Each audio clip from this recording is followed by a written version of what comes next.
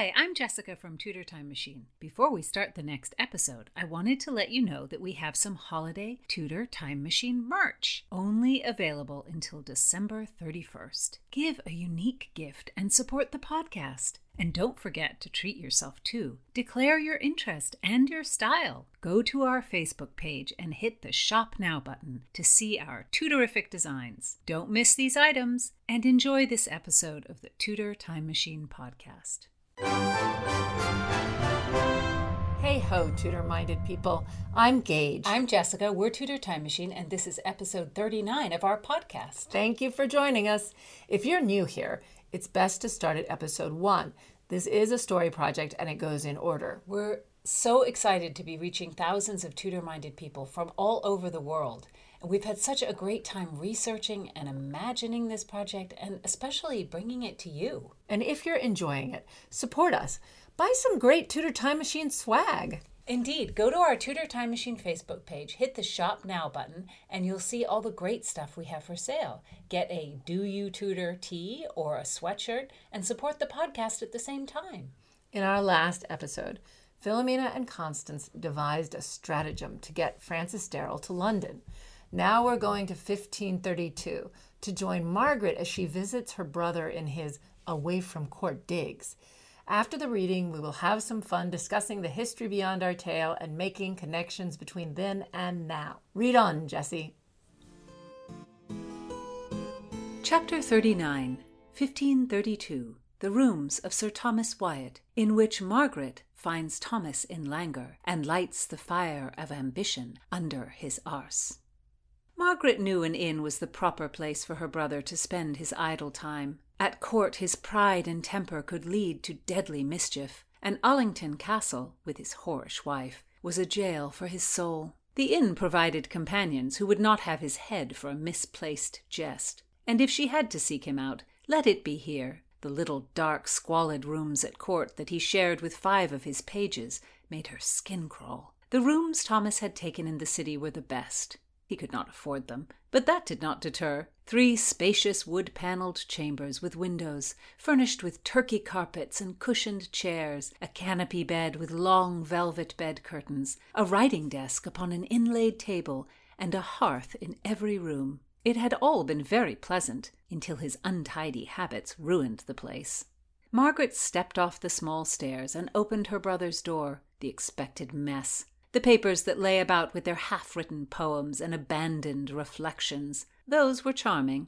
The thing Margaret disliked was the artifice. A glove, a hairpiece, a coif left by one lady or another, shoved into a half-closed drawer as if in secret, when in fact Thomas wanted every man to envy and every woman to smell his sexual prowess. The pools of tallow, the ink-stained desk, his dirty goblets, slovenly. Their mother would swoon. Did this disarray impress the ladies, convince them of his freedom of spirit, and drive them to his bed? Or did he play to their vanity of the power of the feminine touch to reform begrimed ways? He had servants enough to keep order if he gave them leave. She pulled aside the bed curtains, a lump in the bed. She measured it in her mind. It was 1. Not 2. "Margaret, I can hear you and smell you and feel your eyes on me." He rolled over. "You come again to ruin my slumber." Sitting on the bed beside him, she smoothed her skirt. "A drunken hiccup so early in the morning?" "Answer a riddle for me." "Is it a good one?" "No." "Well, go ahead." "Who has sent me, brother?" "Oh, zoons! As if I should lose sleep over that. Who is it? That shit of a tailor? I told him I was not going to pay for such work." Why did he say such things? He knew who sent her, and why she was there, but she would play along. "You wore the doublet he made last night to court." "It would be sinful to discard it." "Your code of honour is a muddle, Thomas, but I am not here from a creditor." "Who else cares for me? Is it a printer? A lady? An admirer?" "A friend you know well." He raised his eyebrows. "The kind who demands what they want?" "Stop insulting your friend. It is the king himself, as well you know." She watched as her brother closed his eyes. "He is a friend as a bear is to a lover." "That is a poor metaphor." "It is a simile. The king cannot show friendship. Desire, power, and suspicion make a brew that leaves him addled." "He shows friendship often." "Pox on it. How overwrought you are." We shall go to Calais, you and I and the king and most of Henry's court. And the Lady Anne. Margaret could not believe he still said the name with such emotion. Do not pretend you do not know. This expedition has been planned for a long time. I hear Anne will not go because the French queen sees her as the king's whore and will not receive her. She will go, and another lady will receive her. Ah, the whore of France shall receive the whore of England. Your tongue is a nasty thing. Anne shall go, and who knows how it will turn. She may have her way, and the French queen will receive her, and my pout, it is nothing to do with you. You must go. I hoped that if I ignored the plans you would drift off without me. What call have I to go? For the pleasure of seeing that arrogant prick, King Francis, to watch these royal brothers embrace and fawn with fratricide in their hearts? With you and Cromwell to hound me, and the king and Anne to nuzzle before me? A fine tormenting trip. Why do I not leap from my bed onto my horse? Margaret knew he had to come. He could not deny the king. Her brother hated to feel that he was a subject, but such was the lot of every member of the kingdom, save one, Anne Boleyn herself. A sad day is a day without complete self-indulgence. But I do not fear for you. You will find novelty on the trip. I am sure you will spring your poetry and find a bedtime friend in Calais. You shall find it more enjoyable than you anticipate. Sitting up, he crossed his arms on his chest. Why do you begrudge me? Other men use my verses for the same purpose, and they did not even write the words. You are married. You follow a well-trod path. You, on the other hand, dislike your wife and have brief encounters with pleasing girls. No man before you has ever done such a thing. Margaret walked over to one of the sleeves hanging out of a drawer. This is beautiful. Is that a pearl at the wrist? La, I underrate you, brother. Was her husband coming that she left it behind? Perhaps she will let you buy it from her. Margaret could not resist lifting it out. The color was unusual, a saffron yellow. I do not want to know who the owner of this is, but you must send it to her, for you must get out of bed after I leave. I do not want to know how you are clad under there, and you must bring a waist. Sister. Oh, heaven, she thought, his sincere voice. He was going to make a weighty appeal. Anne, with the king, my lungs contract and expectorate, freeze and fill with ice. You are a tragedian. It has been 4 years since you have looked on Anne as your own, and you are still full of wind. Is this act a final maneuver to evade going overseas? He made a soft face. Thomas, I am your sister. I have seen it before. You think my heart is numb? That you have seen me laugh with her at a dance or pass her by in the garden, but that show of disinterest is not due to feelings lack. It is something very different. It is the might of a man conquering himself. You are a love warrior. You know nothing. If it were not for her brother's rivalry with the king, Margaret thought, Thomas would have forgotten Anne and his travels. So many women were desperate to duel the poet and have him draw his sword. Many ladies have enjoyed your wit since our Anne did.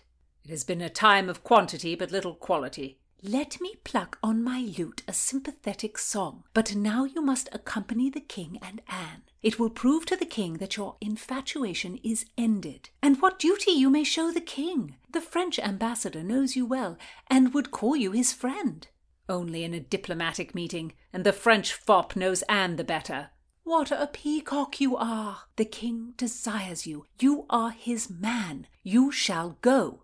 With our Anne Boleyn, Marquis of Pembroke. He looked at Margaret as if he would damn her to hell. A little guilt flittered through Margaret's mind. She knew Anne was not so easily forgotten, but she could not admit Anne's place in her brother's heart. That would only fan the flames.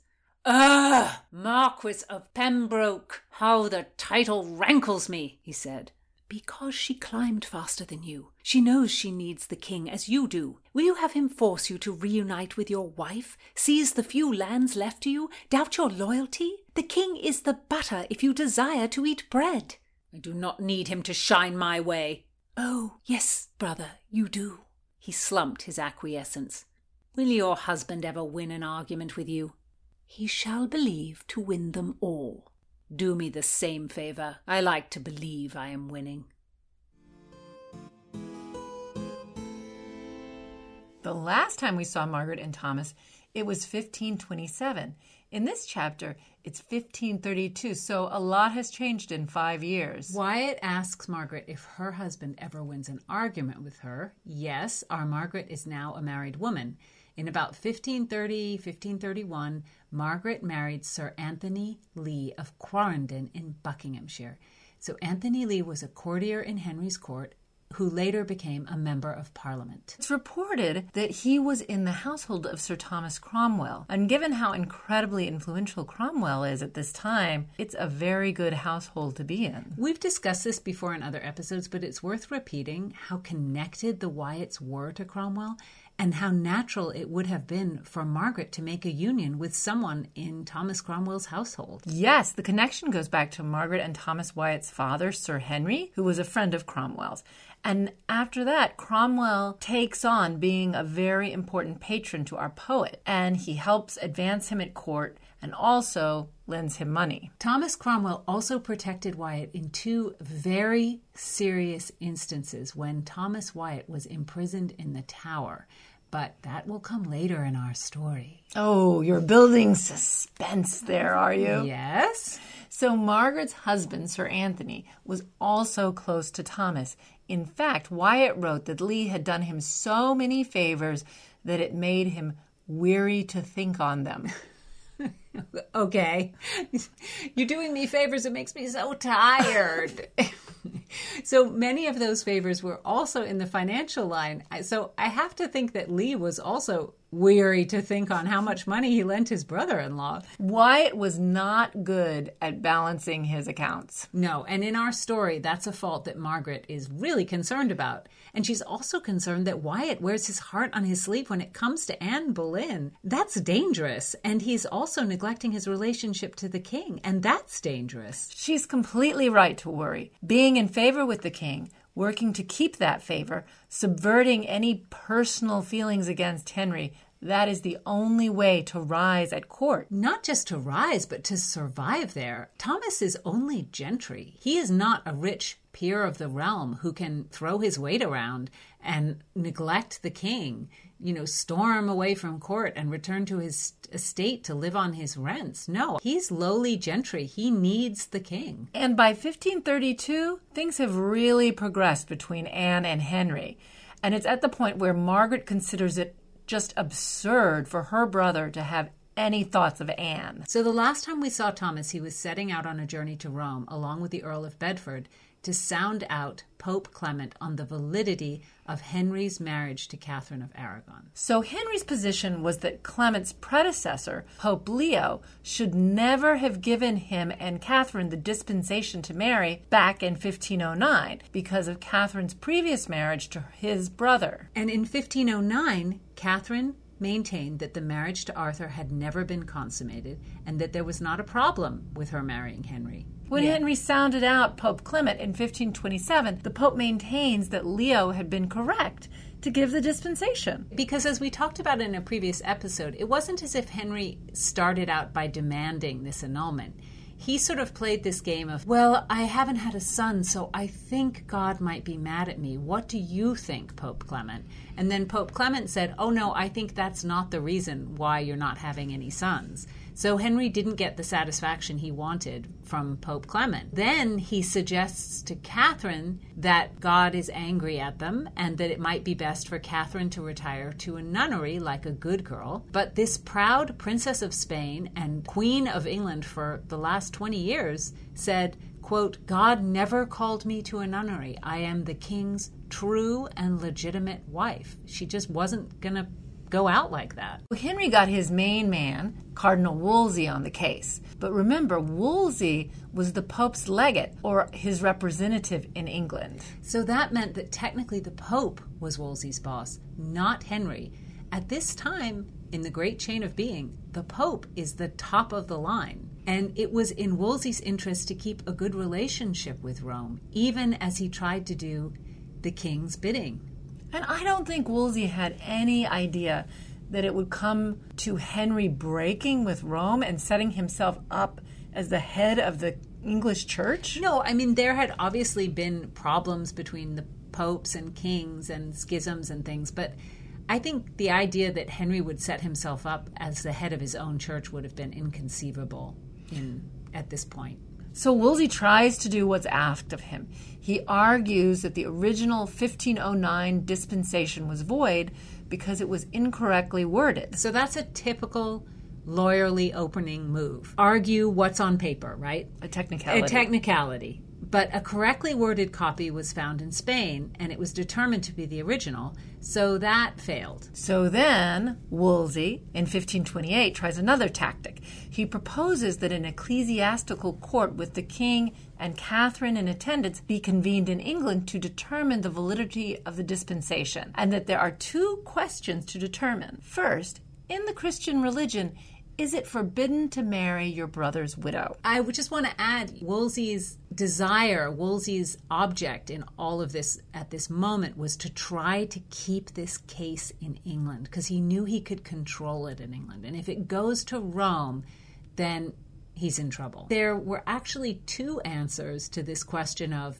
is it biblically okay to marry your brother's widow? Both are found in the Old Testament, which is also called the Hebrew Bible. In the book of Leviticus, it's prohibited to marry your brother's widow, but in the book of Deuteronomy, it's encouraged to marry your brother's widow. As Leviticus is the third book of the Hebrew Bible, and Deuteronomy is the fifth book, some people made the argument that Deuteronomy, being the more recent, on this kind of made-up timeline, both books are supposed to have been written somewhere between 500 and 300 BCE and either compiled or written by the Jewish prophet Moses, so who really knows what the timeline is? But technically, Deuteronomy is considered Moses' last instructions to his people. In that case, Deuteronomy trumps Leviticus. Period. Done. Bam. But Henry ignored it anyway. Of course. And he kept doing what served him. So, no marrying your brother's widow. The other question at Wolsey's court was whether Catherine was at worst lying or at best mistaken that her marriage to Arthur was not consummated. It's kind of a weird question. How could she be mistaken about that? Especially, she's a 40-year-old woman. She's been married for 20 years. She's had many pregnancies, many miscarriages. She knows what sex looks and feels like. She knows what's happening. With the king or with his brother. And Catherine's position about this Leviticus-Deuteronomy question was that whatever you choose to believe about the biblical instructions about marrying or not marrying your brother's widow made no difference because she never consummated her marriage to Prince Arthur. And therefore, it was not a marriage. And at this point in history, a marriage has to be consummated to be valid. It must have been embarrassing for Catherine to have to prove in front of this court of men that she knew when she was having sex or not having sex. I know. And we try to imagine what that must have been like for her. It must have been just horrible. I also have to think that when sex was such a legal matter, I mean, that it sealed a marriage, and that it was a matter of state in the sense of getting an heir. Perhaps in this context, people were less uptight about discussing the technicalities of sex because it was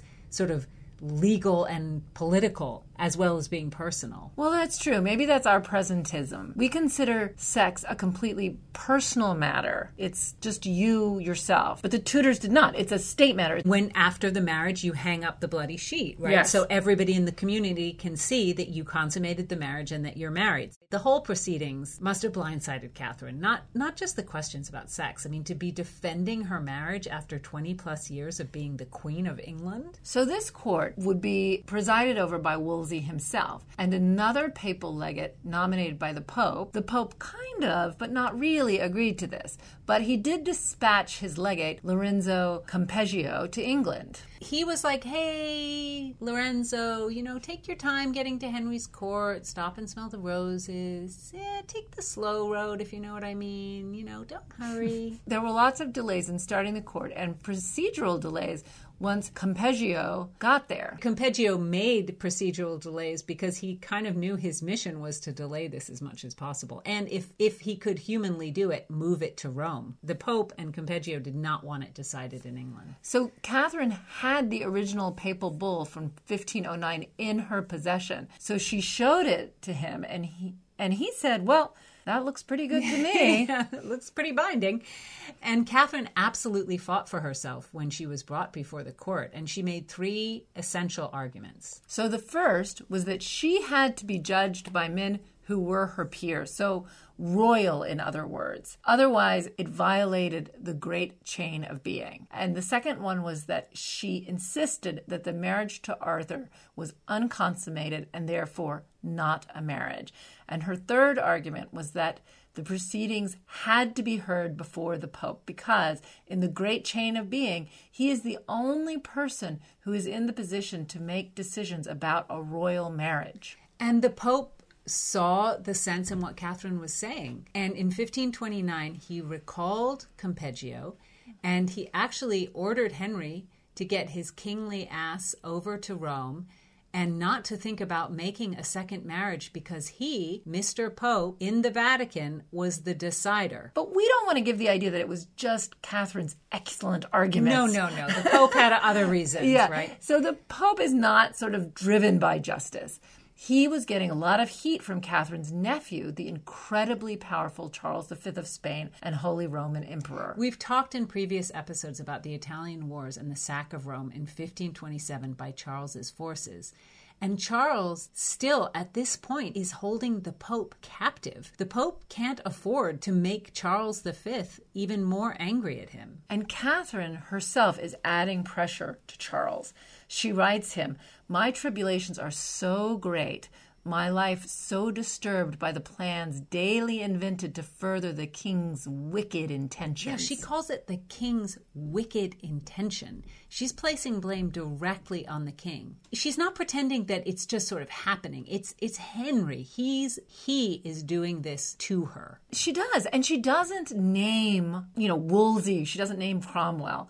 What she writes is, "The surprises which the king gives me with certain persons of his council are so mortal, and my treatment is what God knows. That is enough to shorten 10 lives, much more mine." And she doesn't say, oh, the poor king is so confused about this issue of Deuteronomy and Leviticus. She sees what's going on. She knows that the king is using these things to get an annulment from her. Besides the pressures from Charles V, I'm very sure that the Pope didn't want to start making a habit of second-guessing the papal bulls of predecessors, because that would be a dangerous precedent. It might open the door for wrangling over other previous bulls, and he just didn't want to do that. Then as now, the church does not like to reassess past decisions. No institution does, because it makes a big headache.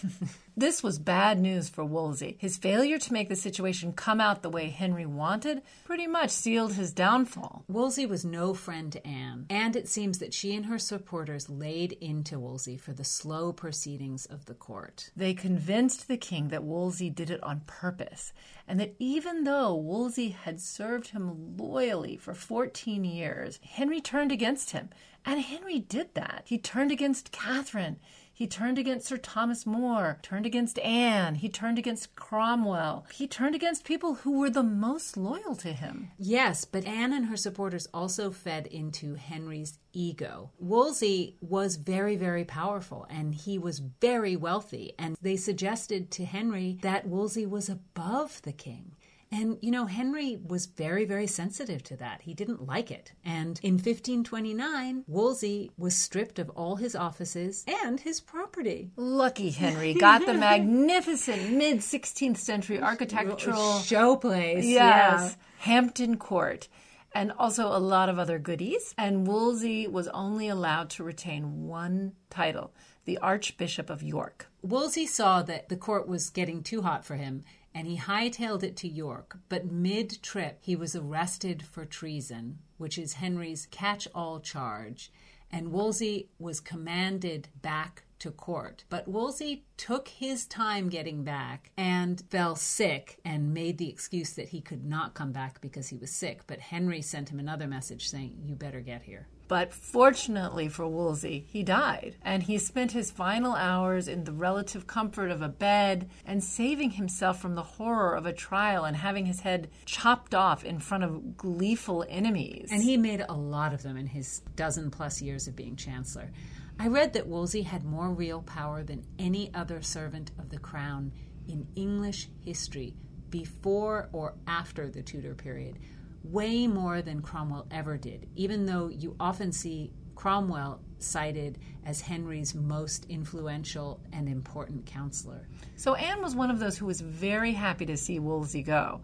The proceeding against the king's marriage to Catherine just went into high gear because the new man running the show, Cromwell, was a religious reformer. Actually, it wouldn't have served Cromwell or Henry to really be Lutherans at this point either, because when Martin Luther was questioned on the marriage to Catherine, he said, "Even if there should be a divorce, Catherine will remain Queen of England, and she will have been wronged before God and man. No, my friend, if you are bound to a woman, you are no longer a free man. God forces you to stay with wife and child, to feed and rear them." Cromwell may have had some reformer sympathies, but he was not a fanatic adherent to any religion. No, he was Mr. Pragmatic. And that's just what Henry needed in 1530, because let's face it, his long marriage to Catherine was legal and binding by any standards, legal or religious. But it's good to be king because you can always find a way. That's right. Henry did not give up. He went around the Pope and, hearing of an ordained priest, Thomas Cranmer, with reforming tendencies and some very interesting ideas on papal authorities. Such as that a king and not a pope should be the ultimate judge of religious matters in his own kingdom. Henry made Cranmer his representative to canvass church figures from universities all over Europe on his marriage. Then in 1532, the Archbishop of Canterbury, William Warham, died, and blam! Cranmer, very young, never really having held any important church offices, he was made Archbishop of Canterbury because Henry liked him immediately. Yes, absolutely. And remember, England has not broken from Rome yet, so the Pope still has to decide all these church matters. But he okays the title of Archbishop of Canterbury, the most important church office in England, passing to Thomas Cranmer, because the Pope hopes that act may soothe tensions with England and solve these problems he's having with Henry. So he doesn't foresee that making Cranmer the top church authority in England will guarantee Henry's annulment. So it's kind of a bad move by the Pope. So Catherine was kicked out of her royal apartments. She's banished from court, and she initially went to Moor Palace in Hertfordshire, which was once a residence of Cardinal Wolsey's. Anne is installed in Catherine's royal rooms and elevated to the title of Marquess of Pembroke, sometimes styled Lady Marquess of Pembroke. And that title was created for Anne. And interestingly, it gave her lands which were mostly in Wales, which was significant because that is the home of the Tudor line. And it's also interesting because Henry, in the documents that accompanied this title, omitted the normal condition that the title could only be passed to legitimate heirs. Because again, he was covering all the bases. If the marriage with Anne did not finally come to pass, he would potentially have a male heir with this nice title of Marquess of Pembroke, and that might come in handy if he needed to pass his kingdom to an illegitimate son that he might have with Anne. But the title died with Anne. Mm-hmm. Yes. That's in the future. Nobody could foresee that. Yes. It's the fall of 1532. Anne is feeling very confident. Henry is contemplating this final break with Rome, placing all the decisions for church matters, including his annulment, in the hands of the English church authorities, with himself as their head and his new Archbishop of Canterbury second to him. And lucky Anne has the nicest room at court with a new fancy title. So Henry decided it might be a good time to try to get some other European monarchs on his side in this annulment issue. So Charles V is out, of course.